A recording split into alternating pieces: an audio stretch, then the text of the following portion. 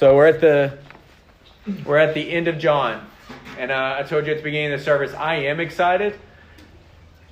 I mentioned to Chas the other day, I said, man, isn't this exciting? It's crazy. We went all the way through the book of John. She's like, well, I mean, it's been like over a year and a half. And I don't know if it's that crazy. And I was like, no, it's definitely crazy. And so I'm excited because as a pastor, like I have this conviction that we should do expository preaching. Like it should be verse by verse. It should be moving through the books, that every word is profitable and good for our teaching.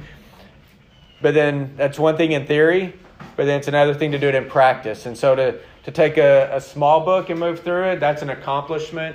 But to have a group of people that God has called together who love to feast in this way is just such an encouragement. That's what I think is so crazy, is that God has really drawn people together around His Word. Not around a facility, not around a personality, but I really think that what most of us truly value is no matter what anything looks like, no matter who's preaching or teaching, no matter the dynamics of attendance or kids or electricity, and if we're meeting at the refuge or at the divorce, wherever we meet, what we always know we're going to do is we're going to open the Word. And I think that that's what has drawn God's people close together. For me, it's refreshing. I do believe that Ephesians 4 is very clear as to what the church should do. It should equip the saints for the work of ministry. It should grow them up to maturity. And the chief way that we do that at Cross Life is through the preaching of the Word. Not preaching and then adding the Word, but the preaching of the Word. And so, it is crazy for me to say that we've done the Gospel of John. Now, the Gospel, like we say, preach the Gospel, proclaim the Gospel, but to say the Gospel of John, the Gospels are actually a really unique form of literature from ancient days. And the Gospel literary form is really a biography of a prolific person. So we've been reading the biography of Jesus this whole time. But it didn't end with his death, right? That's where we got his death. We saw his resurrection. We looked at all the different ways that they saw and how that led to belief. And now here we are, and we're doing our last one, and we're here at the end of John. But I want you to look at 2 Timothy 3, 16, 17 as we start this. 2 Timothy, so it's going to be to your right, closer to the end. Still in Paul's letters. Some of the last of Paul's letters, because they're shorter. So that, by the way, is why your book, your Bible, those books are organized in that way. You've got your Gospels, and you've got Acts, which is history, and then you start Paul's letters, because Paul contributed the most. I love this.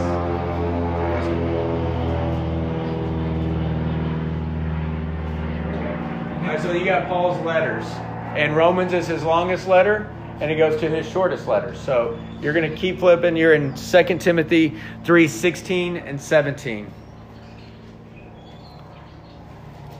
It says, all Scripture is breathed out by God and profitable for teaching, for reproof, for correction, and for training in righteousness, that the man of God may be complete, equipped for every good work.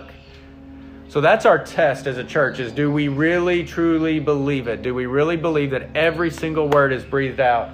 And that's been part of the journey of John too. There are passages where we're looking at them and we're going, well, what does that have to do with us? And the relieving, great, wonderful thing is it has nothing to do with us. This is not our story. This is God's story. And so we've been looking at that.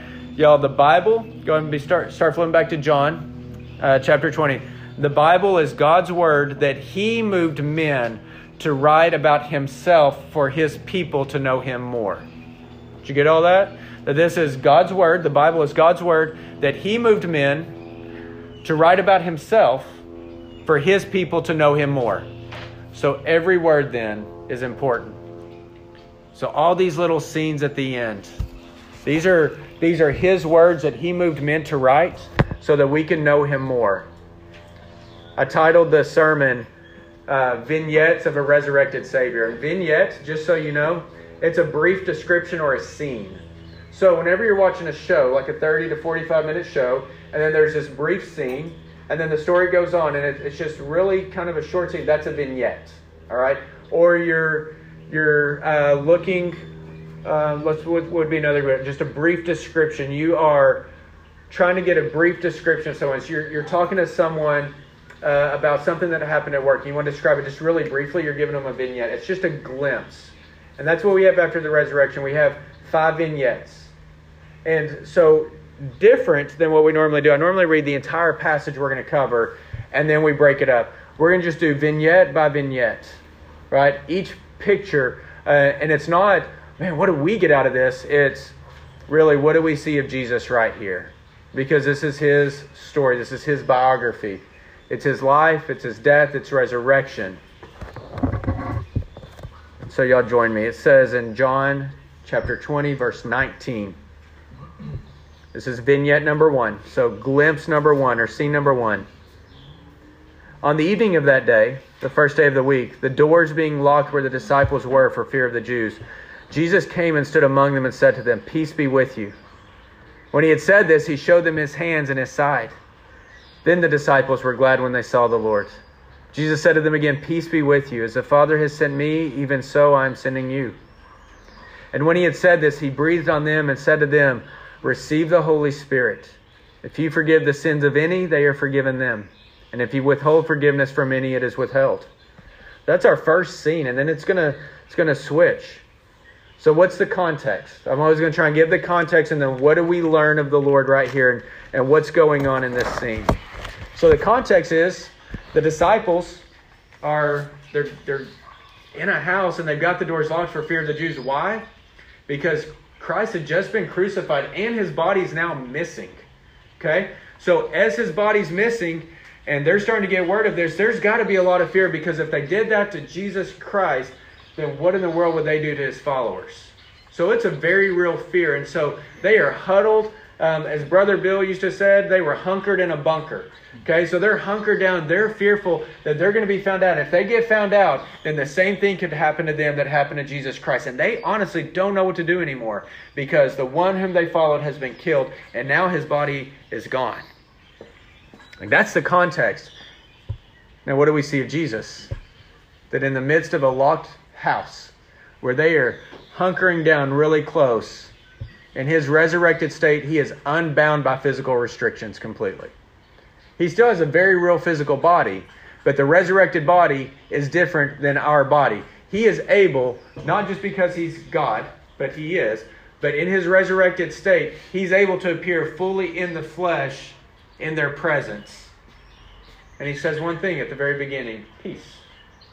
He came for their peace. So number one thing that we see of Jesus is in his resurrected state, he's unbound by physical restrictions. That's something we got to know. He has a very real physical body, but he is unbound by physical restrictions.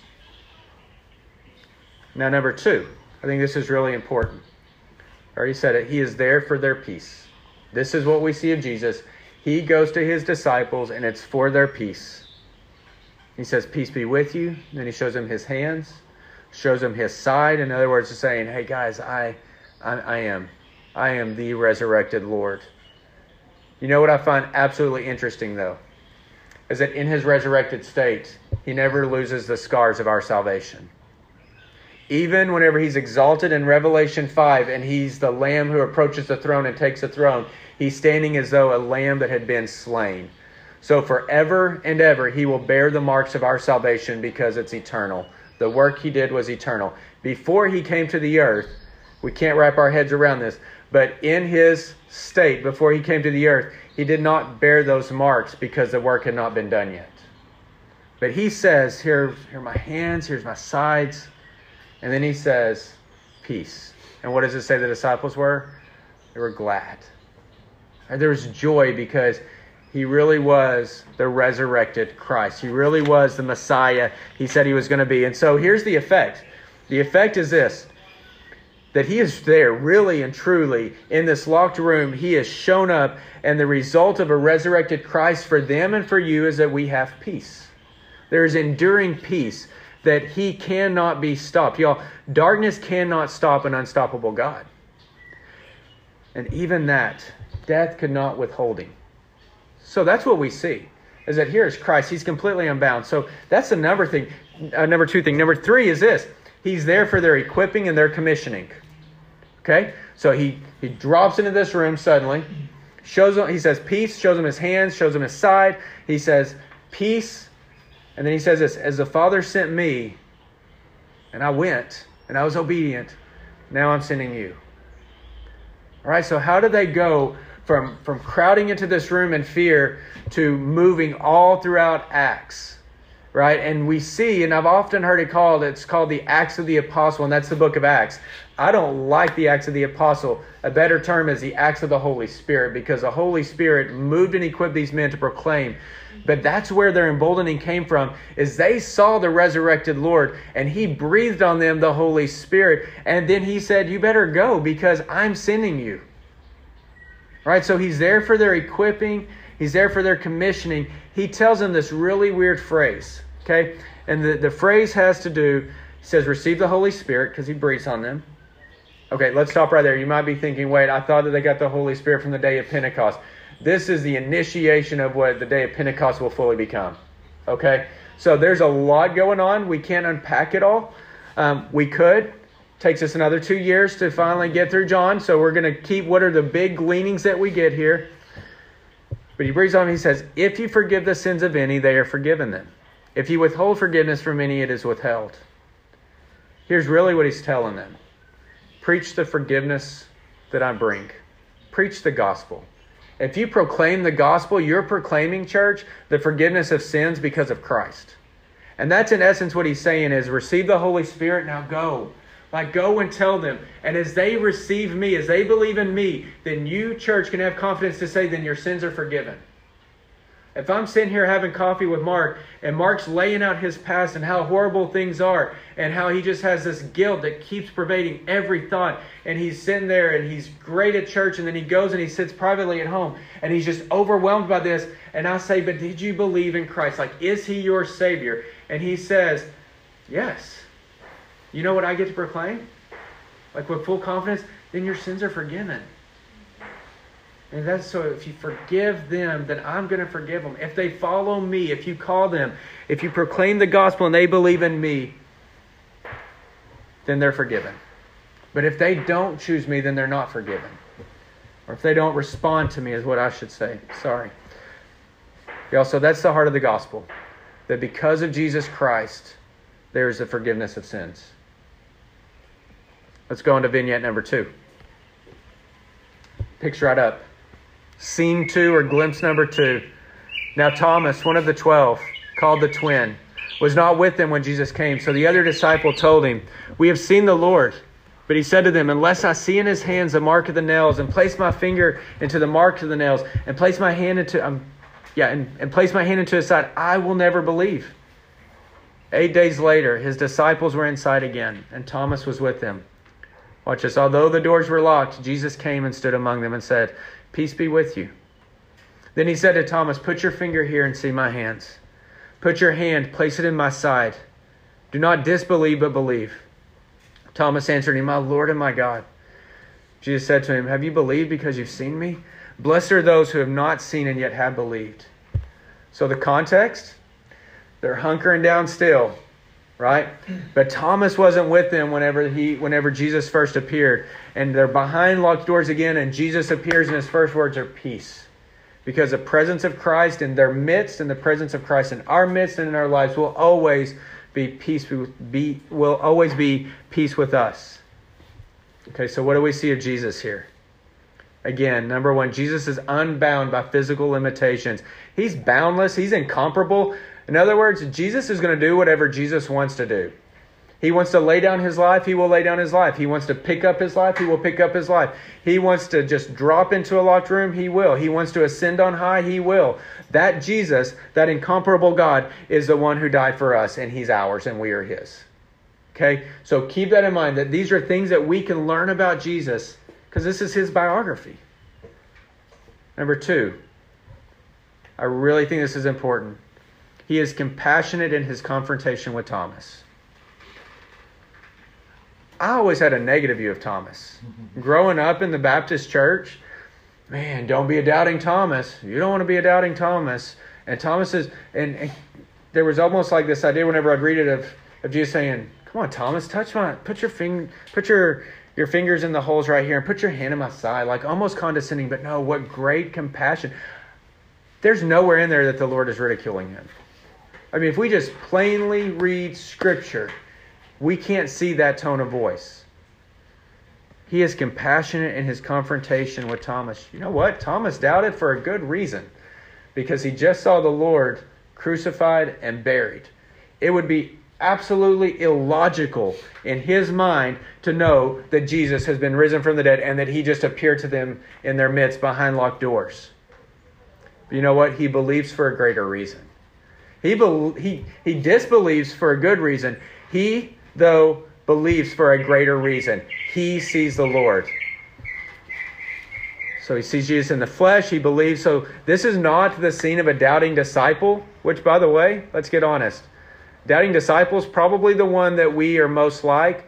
Then we're probably most like Peter, who runs his mouth way too quickly and tries to get in the way of the Lord. Okay? So doubting Thomas and Peter, probably most like us. In our wickedness, though, we're most like Judas Iscariot, willing to trade in the Lord for just another little bit of our flesh. Okay? But this is not the scene of a doubting disciple. This is a scene of triumphing faith. Like, this is where faith wins. When we see Christ, and whenever Christ is upheld, and whenever Jesus shows himself, he dispels disbelief. So, church, you and I must do something. We must uphold Christ. That's why we gather. That's what Mark, whenever Mark is thinking through the songs, we're thinking through songs that proclaim the gospel, that hold Christ to the middle of all that we do. Whenever we're meeting as men on Wednesday nights and we're talking through the attributes of God, we're talking about more who he is and how we can't really wrap our heads around that, and we're okay with that. Because our God is not like us. But we have to uphold Christ. Jesus says that whenever the Son of Man is lifted up, he will draw all men to himself. And it says that he was talking about his way of death. That whenever he was raised up on the cross, that in being raised up, that he would draw all men and women to himself. So the church must uphold Christ. As Christ is lifted up, he will draw who he wants to be a part of, that congregation, that fellowship. He will draw people from the darkness to the light. This is all his work, but we have to uphold Christ. Now, watch this. This is really exciting. Jesus says that those who have not seen him yet believe are blessed. You realize that that's us, right? Like he said to Thomas, you believe because you've seen, but blessed are those who don't see me and yet believe. That's who we are across life, and believers. We have not seen the Lord in the flesh, and yet we have believed. So he's talking about us right there. There's a glimpse of all those who would come after. So, think of this. We're going to look at this very end. He's coming back. We didn't get to see him in the flesh, and yet we believe. And we should be spending our lives in such a way that if he were not resurrected, our lives would be vain. And people would pity us. They would think that we're fools. We live such radically different lives. And we've never even seen the empty tomb ourselves. We've seen it in our hearts. We've seen Scripture. Holy Spirit's awakened us. He's made our hearts receptive to it. But we've never seen it. But one day we will be in his presence forevermore. We will see God in his fullness. And we will not be separated. Okay, the next passage. This is not a vignette, by the way. John 20, verses 30 and 31. So not a vignette. But it does seem like it was a conclusion to John. And then it kicks back up. So the closest parallel would be, well, what you need to know first off is as scholars have looked at all the old texts and all the original manuscripts, it still reads exactly the same. This is not something that someone came in later and added to the book of John. John's earliest manuscripts all record the same flow. So the closest parallel I have for you are the Marvel movies.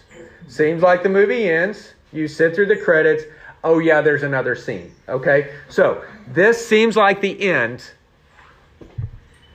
And it somewhat is, but it tells us the purpose of the book. Now Jesus did many other signs in the presence of the disciples. Honestly, I want to know what they are. Which are not written in this book. But John says, but these are written, everything that we've read, so that you may believe that Jesus is the Christ, the Son of God, and that by believing you may have life in his name. If you want to know why we chose the book of John, that's it. Because John says, look, I wrote this book for one purpose. And everything in this book is so that people may know that Jesus is the Christ, He is the Son of God, and that we can believe in Him and have life in His name. Like, the full account is right there. Okay, I do want to know, though, what wasn't written. Because we know that Jesus walked the earth for a while before He was ever ascended. What did He do? We don't know. Vignette number 3. Look at us trucking along. There's only 5 vignettes, and we're on number 3. You're wondering when the 20-minute one comes. We'll see. Vignette number 3. After this, Jesus revealed Himself again to the disciples by the Sea of Tiberias, and He revealed Himself in this way. So here we go. Simon Peter, Thomas called the twin, Nathanael of Cana in Galilee, the sons of Zebedee, and 2 others of His disciples were together. Simon Peter said to them, I'm going fishing. They said to him, we will go with you. Trent would go as well. They went out and got into the boat, but that night they caught nothing. Just as day was breaking, Jesus stood on the shore. Yet the disciples did not know that it was Jesus. And Jesus said to them, children, do you have any fish? They answered Him, no. He said to them, cast the net on the right side of the boat and you will find some. So they cast it. And now they were not able to haul it in because of the quantity of the fish. And that disciple whom Jesus loved, therefore said to Peter, it's the Lord. When Simon Peter heard that it was the Lord, he put on his outer garment, for he was stripped for work, and he threw himself into the sea.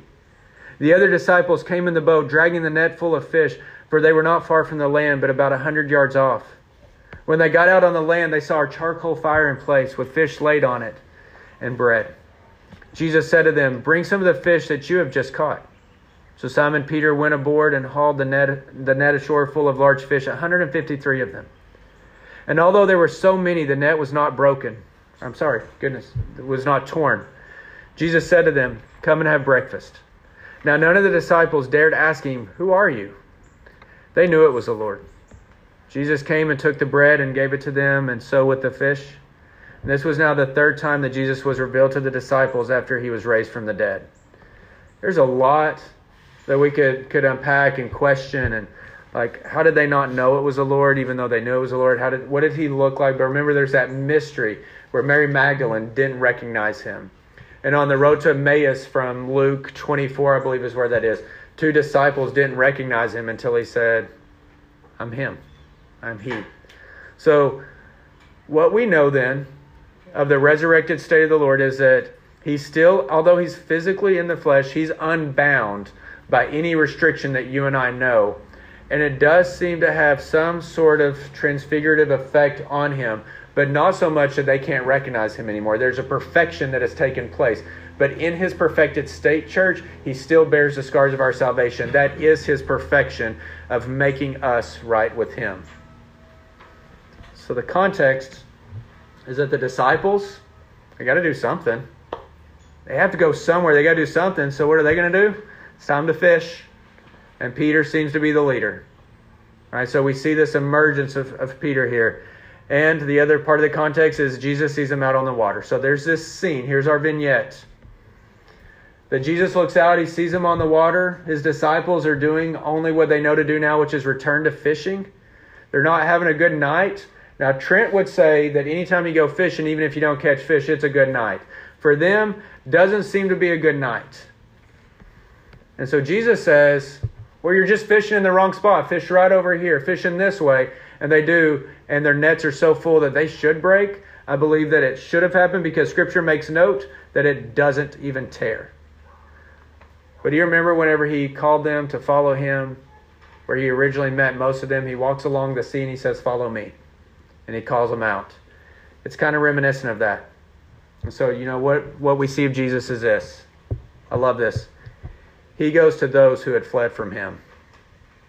Like those who had completely abandoned. Go back to the Garden of Gethsemane. And whenever the soldiers came with torches and clubs and swords, and they were coming to take Jesus prisoner, Jesus stepped up. He said, who are you seeking? And whenever they said Jesus, He said, then let them go. And the soldiers did. Because when Jesus speaks, everyone listens. So the disciples fled from Him. The disciples, 2 of them had come near. Peter and John are watching a lot of the quote, trial that was taking place. But they're not with Him. They're near him, but they're not with him. And so Jesus goes to those who have fled from him. Y'all, what love and mercy. Or we're talking about the disciples right now. But what love and mercy that those who would deny him, he goes to. What compassion. But if you can imagine just this intimacy, here's what we see of the Lord. That he just spends time with those who love him and whom he loves. I think that's deep enough, right? There's that old song, Jesus loves me, this I know, for the Bible tells me so. Such a simple song for kids, but such deep theology for you and me. Jesus loves you. Jesus loves me. Jesus loves the disciples. This we know because the Bible tells us so. That's enough. That's what we see of Jesus. His deep love, mercy, compassion. He prepares breakfast for them. He sits with them. So this would be like the scene that we would see at the end of a show where those who are completely disconnected and broken, Jesus prepares a feast, a banqueting table for them. Granted, it's fish and bread on a charcoal fire. And he says, come feast with me. And then it's a really sweet scene. It's a really sweet moment. You know what it tells us of Jesus? He really does love those who love him. He really does love those whom he calls his own. So what it shows us is that Jesus, he goes to those who had fled from him. Vignette number 4. When they had finished breakfast, this is John 21 now, verse 15. When they had finished breakfast, Jesus said to Simon Peter, Simon, son of John, do you love me more than these? Like more than these that are around. Peter said to him, yes, Lord, you know that I love you. Jesus said to him, feed my lambs. He said to him a second time, Simon, son of John, do you love me? And he said to him, yes, Lord, you know that I love you. He said to him, tend my sheep. He said to him the third time, Simon, son of John, do you love me? Peter was grieved because he said to him the third time, do you love me? Peter said to him, Lord, you know everything. You know that I love you. Jesus said to him, feed my sheep. Truly, truly, I say to you, when you were young, you used to dress yourself and walk wherever you wanted. But when you are old, you will stretch out your hands, and another will dress you and carry you where you do not want to go. This Jesus said to show by what kind of death Peter was to glorify God. And after saying this, he said to him, follow me. So the context now is still in the breakfast scene. And the truth is, we don't know if Jesus and Peter are sitting alone, or we don't know if others are sitting around listening. I always pictured that Jesus and Peter are kind of off by themselves now, but Scripture doesn't say that. The others could have been watching this exact moment. They could have been sitting very close. And the other context is this is the first recorded moment we have of Jesus with Peter after Peter denied him. Okay? And so what do we see of Jesus?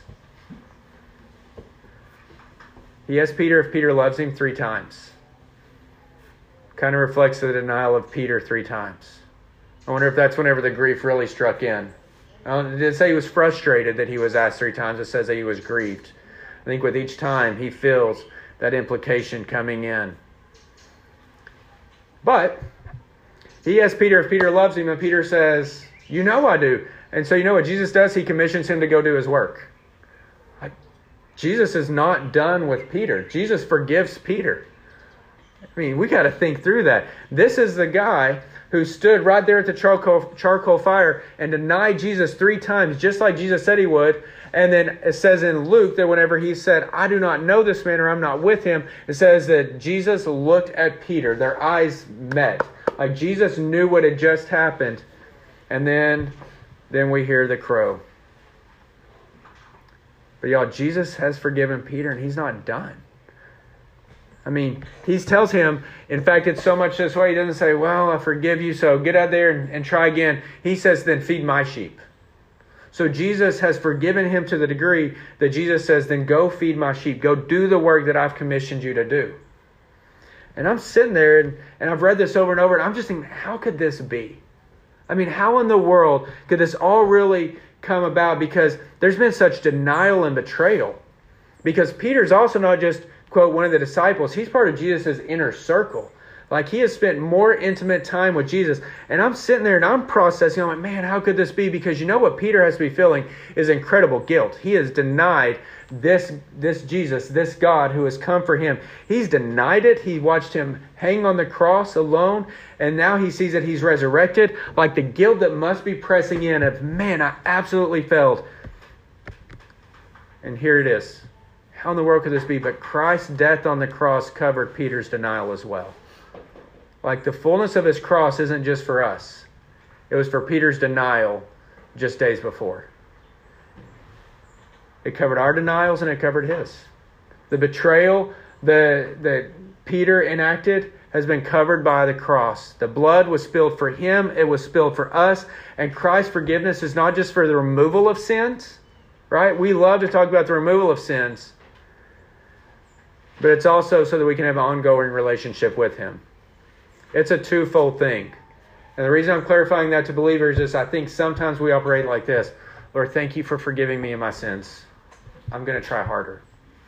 And then we don't want to bother him. Right? We don't want to. He's a busy God. Like he's upholding the universe. He speaks stars into existence. He's kind of a big deal. Y'all, it's because he's such a big deal that we can go to him. For him to uphold the universe and breathe stars out is just in his very nature. It's not like he's worn out doing this. It's just simply what he does by his very essence. But the removal of our sins was not so that our guilt would be removed. The removal of sins is so that we could be with him. Like there's a twofold thing that happened. We went to a wedding last night and I love weddings so much. But we went to a wedding. And there's something really, there's a picture there. There's a mysterious picture of Christ and the church and the mystery of a bride and a groom coming together and being devoted to one another and bearing with one another even whenever things are rough. So this is going on during a wedding. But whenever they said, I do, and the ring went on the finger and the bride and the groom got to kiss and they were pronounced man and wife, it wasn't just for that moment alone, but it was for the relationship that endured afterward. Like every day is an I do. Every moment is an I do.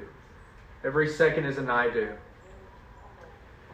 We were not just forgiven of our sins so that we wouldn't feel bad and we would be clean in that moment. Our sin has been removed so that we could be with God.